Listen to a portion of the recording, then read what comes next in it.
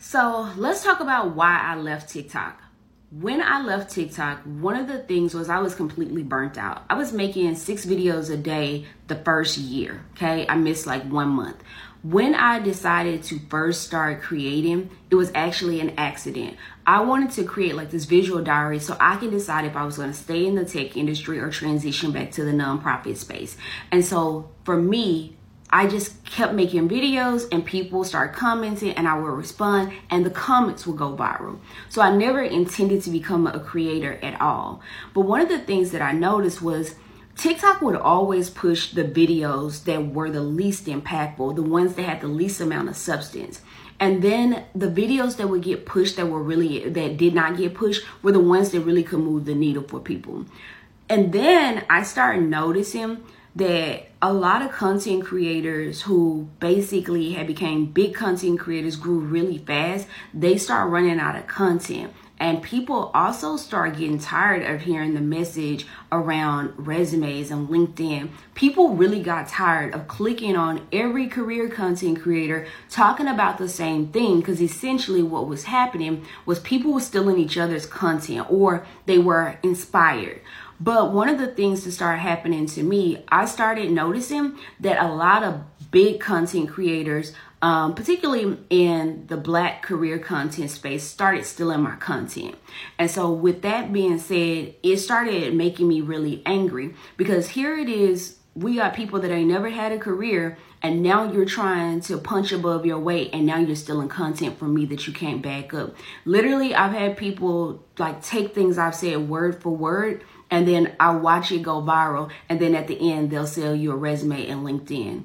And it's like, that whole idea for it to work, it's not dependent on any of those things. So I became frustrated with that. Then after that, I just said, okay, I'm going to move to YouTube. So that's pretty much where I'm spending most of my time now. And that's where I'm going to be making videos. And not to mention like the creator program here on TikTok. So they had a beta creator program where they began to pay people. Y'all, there were so many rules to this creator program. They determine what videos qualify, what videos don't qualify. And it really is, it's not even worth it in terms of that. But one of the things that I did do, and one of the biggest things that happened during this process for me, was I found my tribe.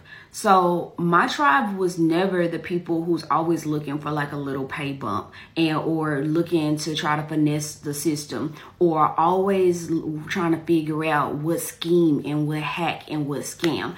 Those were never my people. So for me, it was really important that I start connecting with people who understood that they wanted autonomy, they wanted flexibility, and they wanted freedom. And the only way to do that is if you're the person making the decisions, if you're the key person of influence. And so a lot of times that comes with growth and leadership, advancing your career and strategy. And so that's where I focus my time. And I built an amazing community of people who are actually in leadership, who are aspiring leaders. And that has given me more fulfillment than just trying to make videos that will go viral. Or that gives me even more fulfillment when somebody tries to take my content. You can take my content, it's not going to resonate with your audience. My audience is not going to resonate with someone that's never had a career or has never been in leadership or doesn't understand leadership principles or don't understand organizational politics. It's just not. They're two different audiences. So I was really trying to wrap my head around all of these different things. So long story short, I'm back, and basically I'm going to continue to make content, but my content is going to continue to have a different lens. It's going to push people to think. It's going to push people to grow. It's going to push people to take control of their careers and move past thinking just about a short-term fix of let me patch up my resume. No, bridge the gaps between your skills and where you're trying to be, so that you don't have these problems on your resume. A lot of people, I don't care what people say, a lot of people keep saying, I have so many skills. What I'm finding is a lot of people, y'all, do not have a lot of high paying skills. And we are still not understanding that businesses pay people who can solve like critical problems. And a lot of people don't have those skills yet. And so people constantly want resume information. Well, my resume needs to be streamlined. Your resume doesn't need to be streamlined. You need to understand what's important to a business and what's not important to a business. So all of these ideas and all of these principles, I'm going to continue to talk about on this channel in this space, but I'm in that space where I don't want to talk about a resume. Please don't ask me about it, y'all. There's 1,000 content creators that can talk about that and regurgitate the same mess. Please don't ask me about LinkedIn optimizations. Like, there's thousands of content creators that can talk to you about that. The conversations that we need to have is, how do you begin to understand what skills do you have? How do you appraise your skills? How much are your skill sets worth?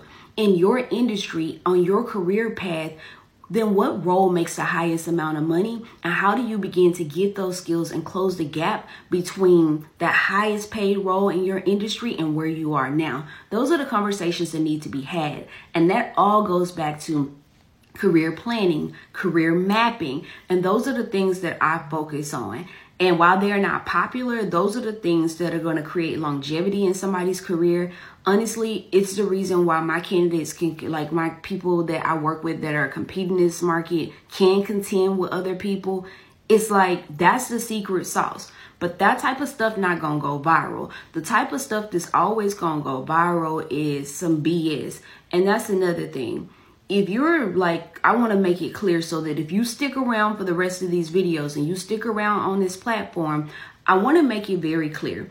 I'm really sick of this idea of all of these women and all of these girls who a career is just a stepping stone until they find somebody that's going to take care of them or until they find a rich man. Y'all, I'm not ditzy, I'm not dingy, and like tomorrow, if my husband fall off, literally 10 toes down, I can stand by myself. And that's the type of content that I make. I make it so that our communities can stand by themselves. Women can stand by themselves. And if they have a partner, that they know that they're able to support their partner. They know that they're able to help. They know that if something happens, that they're secure.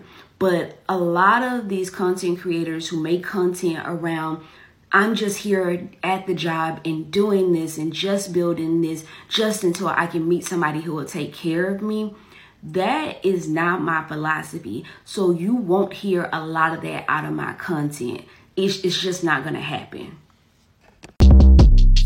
Shortcast Club.